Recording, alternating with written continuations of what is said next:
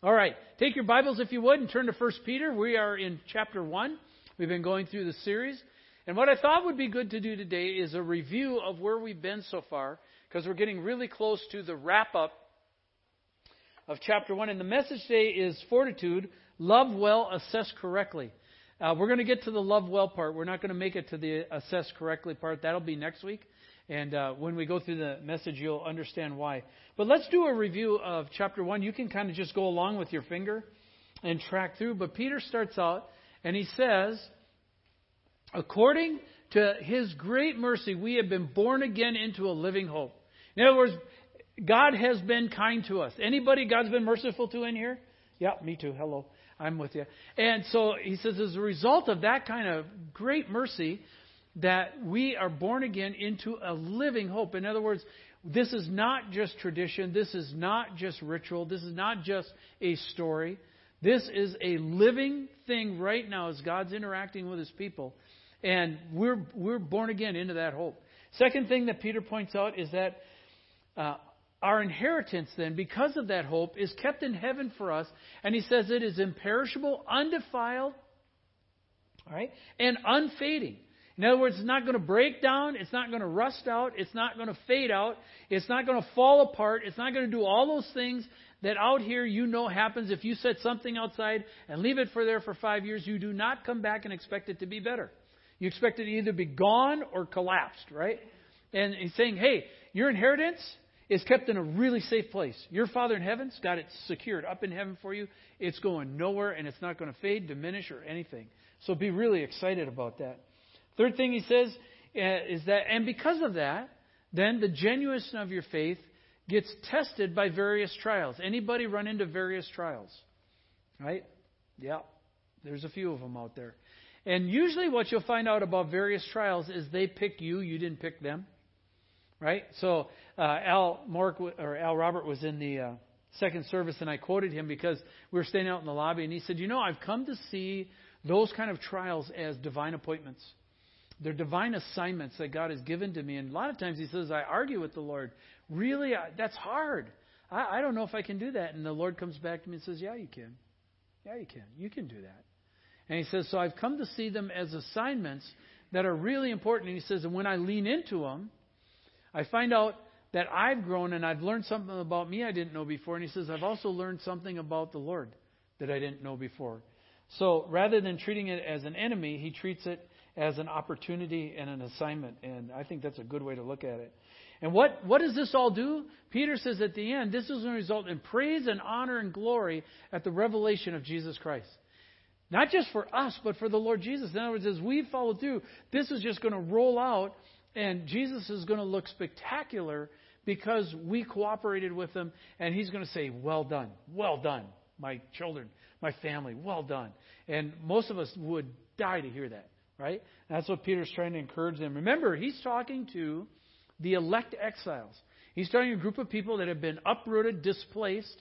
And if you're an exile, a lot of times, even where you land, you're not sure it's going to be permanent. Right? It's on shaky, sandy ground, and you might have to move in the blink of an eye. And so he's talking to people who know that kind of uncertainty. Then he says, because of all that, even though you don't see Him, you love Him. And isn't that true today? We haven't seen Him. He doesn't stand on stage like I do. And yet, if I said, do you know Him? You'd say, yes, I do. Yes, I do. I do know the imprint of His Spirit on my life. And he said, because even though you don't see Him, you love Him. And he's reminding the church how much they love Him. And that's something we always have to be reminded. Yes, God loves us, but we need to be reminded we love Him too. Right? And we're going to talk about that. This goes right into the message this morning. I think it'll be a great encouragement for you. Then the other thing he says is, hey, the stuff that's rolling out in your age, the stuff that God's doing, the prophets and angels long to look into it. Okay? And so they're like, really? What's He going to do next? Wow, I didn't expect that to roll out. Did you know? Me either. Whoa. Right? And heaven's on its tiptoes watching to see what's actually going to happen. And he said, these things have been saved and revealed for us who now have come in the last times. And then he says, because of that then, we need to be prepared and sober-minded. In other words, it's not all going to be easy. It's not going to be a cakewalk. There are going to be really tough challenges. So we need to be sober and prepared and sober-minded, setting our hope fully on the grace that will be brought to us at the revelation of Jesus Christ. In other words, it's not all here. It's not all now. It's not going to happen this minute. We have to remember as Christians, our reward isn't down here. That so much of what you hear today is grab everything you've got, get everything you can. Number one, you deserve it. Have you heard that on TV and radio, right? You deserve this car. You deserve that job. You deserve that career. Get the education. It'll get you what you deserve. Because why? This, from the perspective, is all there is. So you better be nasty. You better be gnarly. You better grab. You better shake, pull, bite, steal, whatever, to get what you want, because there's nothing else. The Bible says absolutely not. Your greatest reward isn't down here, never will be. Another way you hear it said is, hey, don't settle. Right? Don't settle. You're worth so much more. There's so much more you could do. So you don't like your car, don't settle for that car. Get a better car. You don't like that stereo system, get a better. You don't like that phone, get a better phone. You don't like that marriage, get a better marriage. Just upgrade. Right? Don't settle. What are they saying? Because it's all about right here. This is the only thing you've got. And the Bible says absolutely opposite. Not. There's so much greater. You will never settle if you're being obedient to what the Lord's asked you to do, even if you don't get anything down here that you want. Okay? I was, yesterday, just a funny story on this. I got caught on this myself because I knew I was going to say this. And then I pull into, where was it? Mill Creek somewhere. And this really cool 4-wheel drive truck pulls up. Right? I won't give you the brand, but it was awesome. And I just went, oh. And out of the truck comes this like 72-year-old woman. And I went, you've got to be kidding me, Jesus. She's got a truck like that and I'm driving a minivan? Really? Ha! So I got rebuked on my own stuff. Okay, just so you know I can track with you. Couldn't believe that. She got on and went, I was expecting some burly lumberjack dude. And, oh my gosh. All right. Next what he says is, and because of those things, now don't be conformed to your former stuff, your former lust, the former things that captivated you, the former things that pulled you, the sin, the bitterness, the anger, the rage, all that kind of stuff, because we are to be holy. And we spent 3 weeks looking at holiness and just getting back to, what does it mean to be holy again? And being holy means to be in step with the Holy Spirit. And we talked about that line. And God moved the line on any of you? Right? Last couple of weeks? Oh, okay. You got to stay in step with Him. Stay on the right side of the line. And then he says, goes on to say, because of that, we should conduct ourselves with fear. Why? That while on our pilgrimage down here, while we're down here, we should respond with respect and honor and fear towards the Lord. Why? Because God is the judge. Okay? He is the judge. He is going to judge everyone and everything. You can't juke around it. You can't dance around it. You can't lie your way around it. You can't avoid it. It is coming on like a freight train, and you will either meet Him covered under His blood and therefore rescued by that, or you will meet Him on your own merits. And if you're going to meet Him on your own merits, then you have to do everything perfect always for the rest of your life. And if not, then you come under the judgment. You cannot get away from God's judgment. Peter is letting him know that you can't do it. What's powerful about that? In the midst of the fear of that judgment, we have been ransomed by Christ, by the blood of Christ. The Scripture holds up the blood of Christ higher than anything else. And it says higher than silver, higher than gold, higher than precious jewels, that kind of stuff. There's nothing more precious in the universe in the eyes of God than the shed blood of His Son. And it goes all the way back to the Passover and the mantles being covered with blood and the angel of death passed over. When you're covered by the blood of Christ, you are passed over judgment. And God reconciles with us. So it's just an incredible thing that Peter's pointing out here. And the other thing he's saying is that God has manifested Himself through Jesus Christ so that our faith and hope must be anchored in Him. All right? So this idea of manifested means that God once for all, when He showed up, when Jesus showed up, He was born and He walked this earth for 30 years and then for 3 years did ministry. Then He was crucified on a cross. Then He was buried in a tomb and given up for dead. And then He was risen to life. And because of that, That's not just a story. Because of that, it says God has manifested himself once for all time. The scriptures say that Jesus has done that. And because he's done that, we need to be fully anchored in him. I remember growing up in the Midwest, and me and my buddies would fish lakes, and a lot of times a wind would come up. And if you didn't have the anchor set very well, all of a sudden you'd notice you were starting to drift across the lake because the anchor wasn't really held. And what Scripture is saying is make sure the anchor's anchored well. So when the wind kicks up, you don't start drifting. You don't start drifting off and going off course with the Lord. You stay anchored in your spot because you know that the Lord has manifested himself to you. All right, well, there's the review. So let's go on now to verse 22 and 23. But before we do that, let's pray. Father, as we've just done the review's pretty powerful in and of itself. Great reminders in there and eternal things in there. As we come to this part, Lord, you know how it's gone the first two services, and I pray again that will pour out this service. And I seek you, Lord, as we talk about this issue of you loving us, that it will not just be a head thing, but it'll be a heart thing, and people will sense you moving in close to them, and we seek you for that in your name. Amen. So if you're saying, are we going somewhere this morning? Yes, we are. Yes, we are. All right.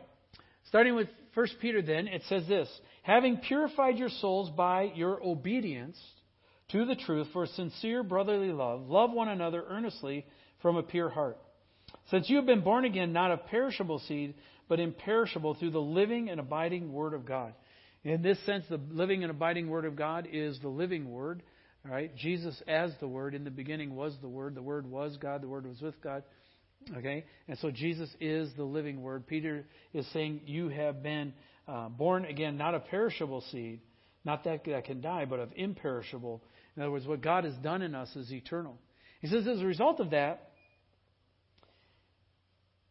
you need to have a sincere brotherly love. Notice it says, having purified your souls by obedience.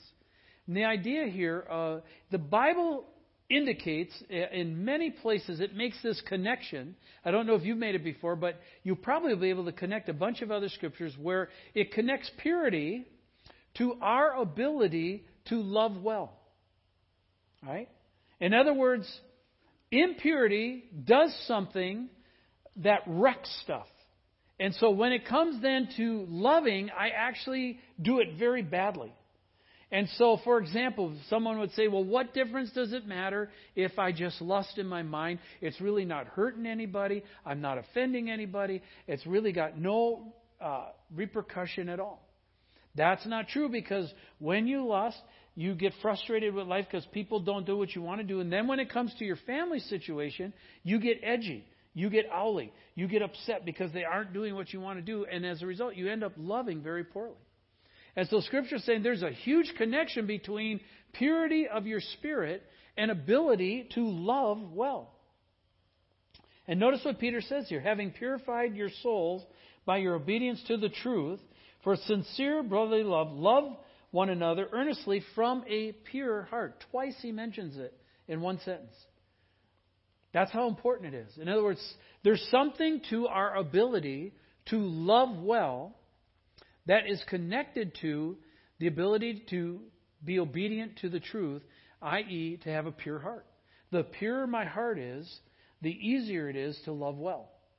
Okay? That would also be if you are ambitious or you are prideful or you are arrogant. How well does that translate when you try to love other people? Right? It is something always off. You can't put your finger on it, but it just doesn't work well. If you allow the Lord to purify those motives, to purify your heart, that translates directly proportionally to your ability to love well. We've captured this in our mission statement.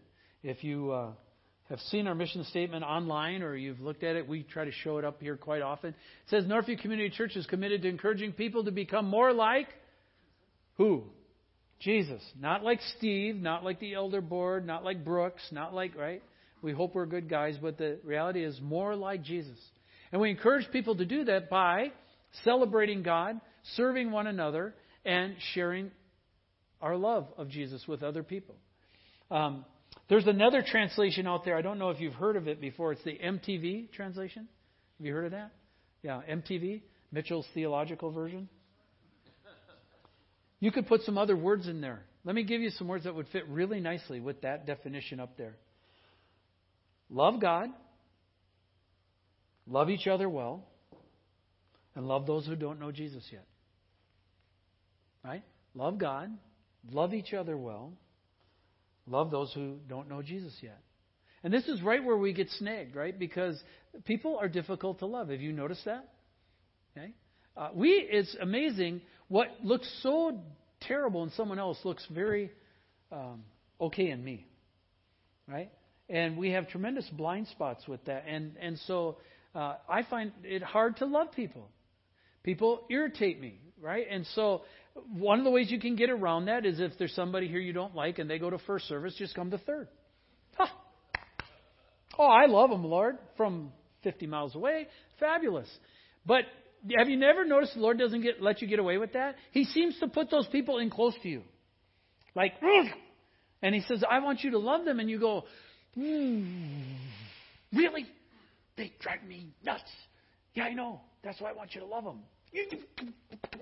Right? You ever have those? No, I'm the only one. Right?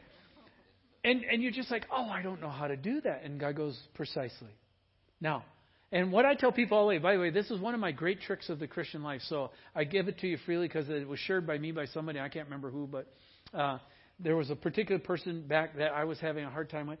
And my mentor said, hey, ask God to give you a love for that person. I go, what? Love them? I don't even like them. He says, yeah, I know. But ask God to give you, a matter of fact, he said, ask God to give you His love for that person. In other words, ask God to show you how He loves that person, and then just follow in those footsteps. And I found that to be incredibly true advice, is that when I take that mindset, suddenly the whole picture shifts. And so, love God, love each other well, love those who don't know Jesus yet. Here's why this is fascinating to me. What's fascinating to me is what Peter emphasizes at the end of this chapter. All right? And I know a lot about Peter, and I've read the Scripture a lot, and I've studied him a lot, and so I got caught on this point because he's the leader of the church, right? Paul is the church planner. Paul is the missionary. Paul is the theologian of the church. But Peter's the leader of the church. Peter leads the whole thing. And he's not advocating huge building programs. He doesn't make for a power pull here. He doesn't ask for greater organization. He doesn't even encourage them to develop greater strategies. When he's talking to the church and saying, hey, I know you're going through a rough time. Everything's going, upside down. Let me give you this strategy. What does he advocate? He advocates that they love each other better. That is not what you would have thought he would say. Love each other better.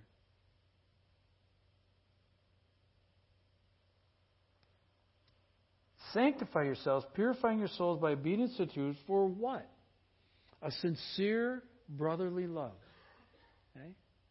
And let's not get into this whole politically correct thing, always talking about men, he's leaving women out. Women, you don't have to worry about that. It's all of us, all right? Hello? Read past the language. For sincere brotherly love. And notice the emphasis. From a pure heart. This isn't just great theology, which it is. But what I want to suggest this morning, this is way more than theology. This is an amazing love story. All right? And right at that point, click, I just lost all the guys. All right? Guys, hang with me for a second. Okay? This won't be a chick flick. Okay? This is coming from Peter. Right? Think of what you know about Peter. This is Peter the fisherman. This is Peter the mouth.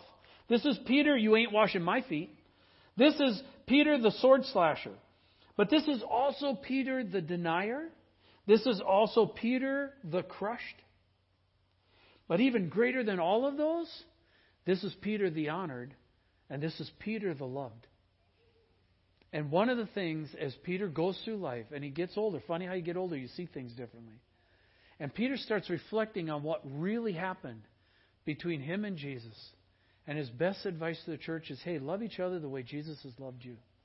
Where's he getting that from? Where does he just pull that out of a hat? No, I want to suggest to you it comes from a really intense life experience of his. Peter has had time to digest and process his time with Jesus. And when he looks back, something really crystallizes for him. What is it? What it is that he comes away with the incredible take on how Jesus had loved him. And that made all the difference. Look at 1 John chapter 20. Take your Bibles, turn there or flip there. You know the setting. It's a story. It kind of looked like everything was done and Jesus had died. And so Peter said, hey, I'm going to go back fishing. The other 11 said, well, okay, he's the leader. We'll follow him. They all went back fishing. So they fished all night, got nothing. Guy on shore says, hey, catch anything? Nah, nothing. And it says, well, throw the net on the other side of the boat. What difference would that stupid thing make, right? You fished all night. But they, whatever, throw it over the other side. Nets loaded with fish. They come in. Peter recognizes it's the Lord. He jumps in the water. They come on the beach. As they come on the beach, here's a charcoal fire going. There's fish grilling on already. Where to get the fish? He's made up that stuff before, so it's not hard for him. And so they sit around. It says they're sitting around eating, and then it says after the meal was done. So here they are, they're having a meal. They're talking. You know how you talk around meals and chatter if there's 11 people. It's like a big family gathering. Everybody's yakking back and forth and talking kind of stuff. And then sometimes in a family, have you ever been at one of these where there's this pause and somebody blurts out the question that stops everything? Right? Like, oh, they said that? Oh my gosh, right? And so they're going along talking and they're having this conversation. The meal's done and there's this pause. And Jesus looks right at Peter. Okay? Now, think about when you're with your buddies and you get singled out with your buddies. Right? Guys, we know what this feels like. All of a sudden you get really nervous. Your palms start to sweat. Your heart starts to pound. You're sitting there going, uh-oh. And you're wondering what he's going to say. And it says that when they'd finished breakfast, Jesus said to Simon Peter, Simon, son of John, do you love me more than these? Could hear a pin drop. Everybody's froze. They're looking at Peter. They're looking at Jesus. Jesus doesn't bat an eye. He's looking straight at Peter. Simon, son of John, do you love me more than these? And he said to him, yes, Lord, you know I love you. Now, here's the part we can't capture. I don't know Jesus' countenance. I don't know his tone. I don't know his inflection. I don't know his body posture as he did it. And I don't know Peter's either, but I can guarantee you this. It was galvanized, right? It was galvanized. Time froze right there. And he says to him a second time, he says, you know that I love you. He says, well, feed my lambs. Then he says to him a second time, Simon, son of John, do you love me? Doesn't get off the track. Right when you're a kid and you get asked twice, you know you're in trouble. Right? This is really important. Are you listening to what I said? Right?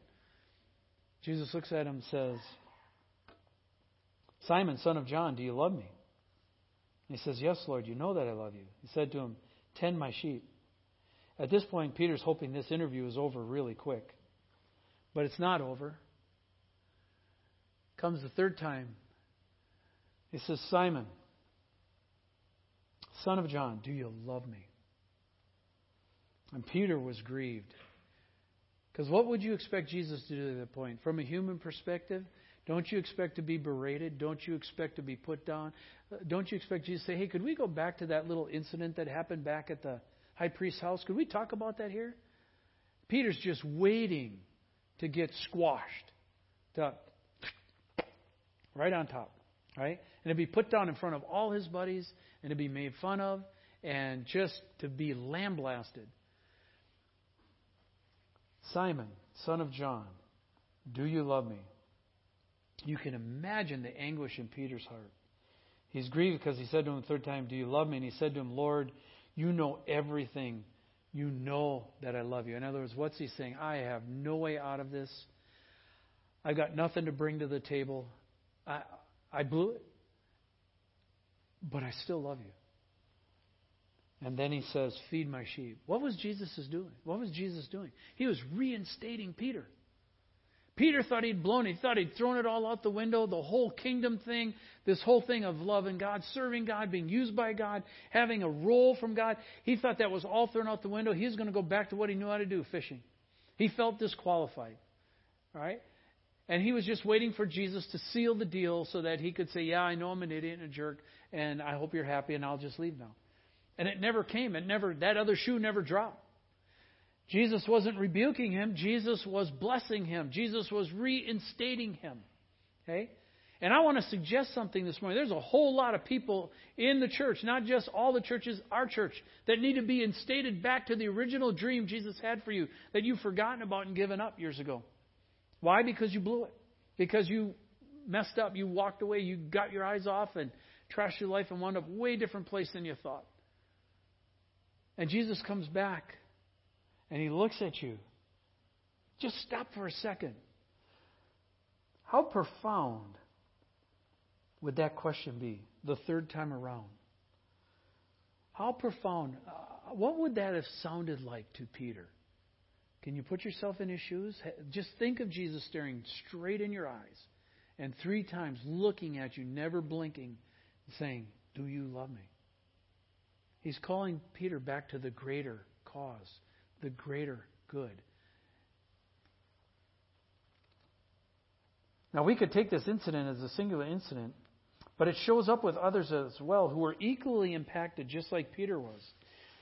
John captured this in his gospel. If you go back a few chapters into John 13, he records something that Jesus said that's been used all through the history of the church. It says, "The new commandment I give to you, that you love one another. Just as I have loved you," Jesus saying, "as I have loved you, disciples, you are now to love one another." Why was that a big thing? What had the disciples done well at loving each other?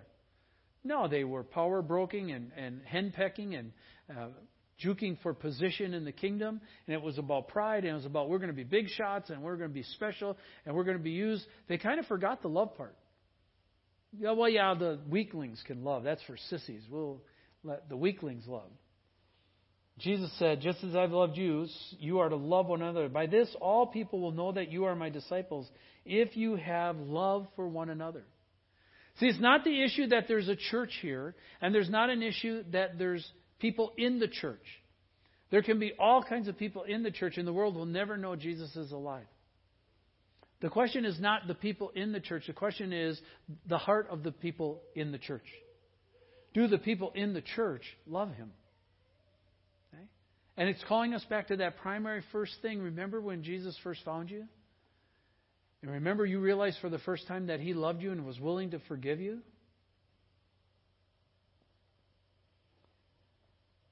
I said others got caught with this. Paul came up with the same conclusion. We think of Paul as a theologian, and he uses all the predestined language and since the foundation of the world. And we think of Paul as kind of a rather energetic, heartless guy. But Paul wrote this right here in 1 Corinthians. He said, "So now faith, hope, and love abide, these 3, but the greatest of these is what? Love." Do you remember the context that was set in? Do you remember the chapter 13? Considered one of the greatest chapters ever written in the history of the world. It reads like this: "Love is patient. Love is kind. Love does not envy or boast. It's not arrogant or rude. It does not insist on its own way." That's an interesting one. "It is not irritable or resentful. It does not rejoice at wrongdoing, but rejoices with the truth. Love bears all things, believes all things, hopes all things, endures all things. Love never ends." NIV would say love never fails. "As for prophecies, they will pass away, and as for tongues, they will cease. As for knowledge, it will pass away. For we know in part, we prophesy in part. When the perfect comes, the partial will pass away. When I was a child, I spoke like a child, I thought like a child, I reasoned like a child. When I became a man, I gave up childish ways. For now we see in a mirror dimly, but then face to face. Now I know in part, then I shall know fully, even as I've been fully known. So now faith, hope, and love abide, these 3. But the greatest of these is love."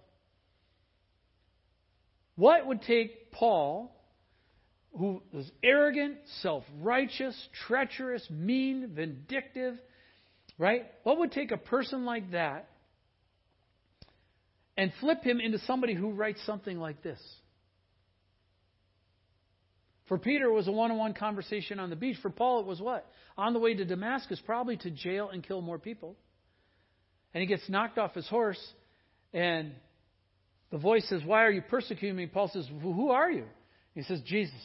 Can you imagine the shock when Paul meets Jesus face to face and realizes, I have been persecuting the wrong dude. I'm on the complete wrong side of the coin, the ledger. Oh my gosh. By the way, Jesus' little sense of humor. Hey, Paul, hard to kick against the goads. Kick as hard as you want. Some of us have kicked pretty hard, and it's hard to kick against the goads. And so Paul comes away, and what Paul's saying is, hey, when I was a child, I acted. In other words, I did mean things, I did petty things, I did little selfish, rude, arrogant things. He says, but when I became a man, I put the childish things away. And he says the words, Paul came away with the impression, you know what? I started to learn to love like God loves.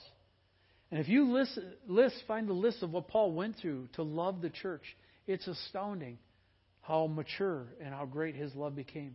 Because he and Jesus had a one-on-one conversation. You know, not only Peter and not only Paul, but John came away with the same perspective. We tend to discount John because we know John was the disciple that Peter loved. And so we say, well, yeah, it's easy for him to do. He's cheating. He's Jesus' favorite, Jesus' little pet. And so John just gets away with that kind of stuff. No, remember, James and John were called what? Sons of thunder. And when they got upset, you know, and this village, Samaritan village, didn't cooperate, they came and said, hey, do you want us to call down fire and lightning and just smoke these people? John was no, Johnny Milquetoast. We forget that about him. And he comes in and says, he comes away with this same assessment. In 1 John chapter 4, he says this, so we have come to know and believe the love that God has for us. We have come to know and believe the love that God has for us. We have put our trust in. We have anchored in it. God is love. And whoever abides in love abides in God, and God abides in him. Abide means lives together. Right? The picture of a family that loves each other. God abides with us. By this love is perfected with us so that we may have confidence for the day of judgment, because as he is, so also are we in this world. In other words, if we allow Jesus to teach us how to love, then we won't have any fear of the judgment. If you take the verses after this, immediately following, it says, there's no fear in love, but perfect love casts out fear. For fear has to do with punishment, and whoever fears has not been perfected in love. We love first because he loved us. It's not that we loved him, it's that he loved us. And when Peter and Paul and John get to the end of their lives, they're looking at it, they're going, wow, he really loved me. I can see, hindsight's 20/20. I can look back now and I can see all the places and the fingerprints and the footsteps. What an overwhelming relationship. What an overwhelming love God has had for me. Let's go back to Peter. As I said, towards the end of his life, what stands out to him? Again, he's the leader of this huge, growing movement. But what stands out as primary? What's the foundational exhortation he's giving to the church? These people have been in upheaval, been dispersed, lost their homes, lost their job, lost their property. What is the primary exhortation that he gives them? It's pretty simple. Love God with all your heart. Be grateful. Secondly, love others who are fellow believers well. And third, love those who don't know Jesus yet. How did that get crystallized in Peter's mind and spirit? It was that little meeting on the beach when Jesus stopped the whole thing, looked in his eyes and said, Peter, you love me? I don't think that ever got out of Peter's mind. I don't think that ever left him. I think that marked him everywhere he went, and it marked how he responded to people. And when you see the maturity of Peter and the leader he's become, we like to hang on Peter the Goof. He was a phenomenal world-class leader. And one of the things he was really good at, loving the people who are under his charge. Where did he learn that from? He learned that from Jesus, because Jesus loved him well when he blew it, and he loved these people well when they're blowing it. How do I know they blew it? Because there's exhortations later in the book. What if this morning, instead of me on the stage, it's Jesus? I go sit down, and he gets on the stage and says, "Hey, Northview, I'm so excited to be here this morning. I'd like to talk to you. Can I ask you a question?" And the room freezes. And he starts looking us in the eye. He says, "Northview, do you love me?"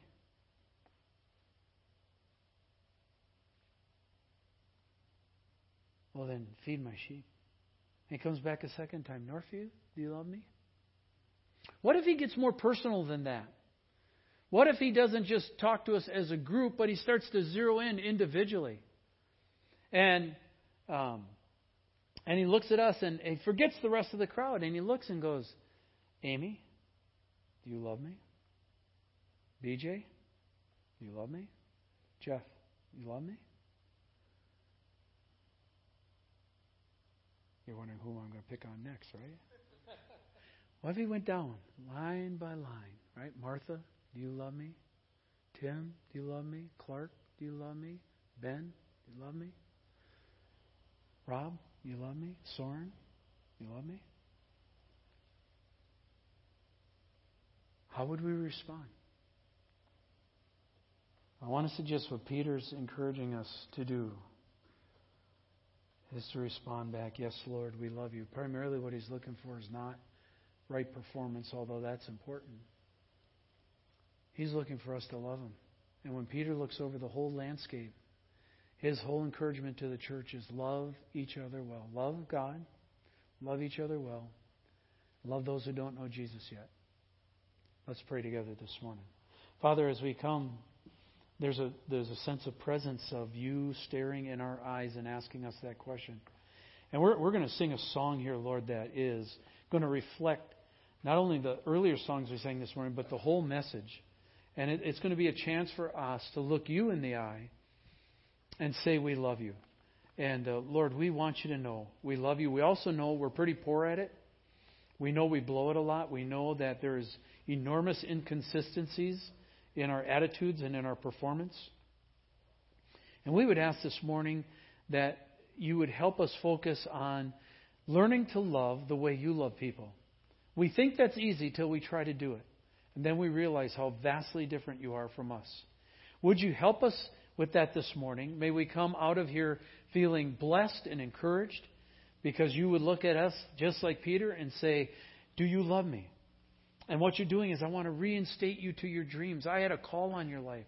There's something I wanted you to do, and you've fallen off of that. And in the result of that, you've fallen away from me, and you've forgotten how to love me.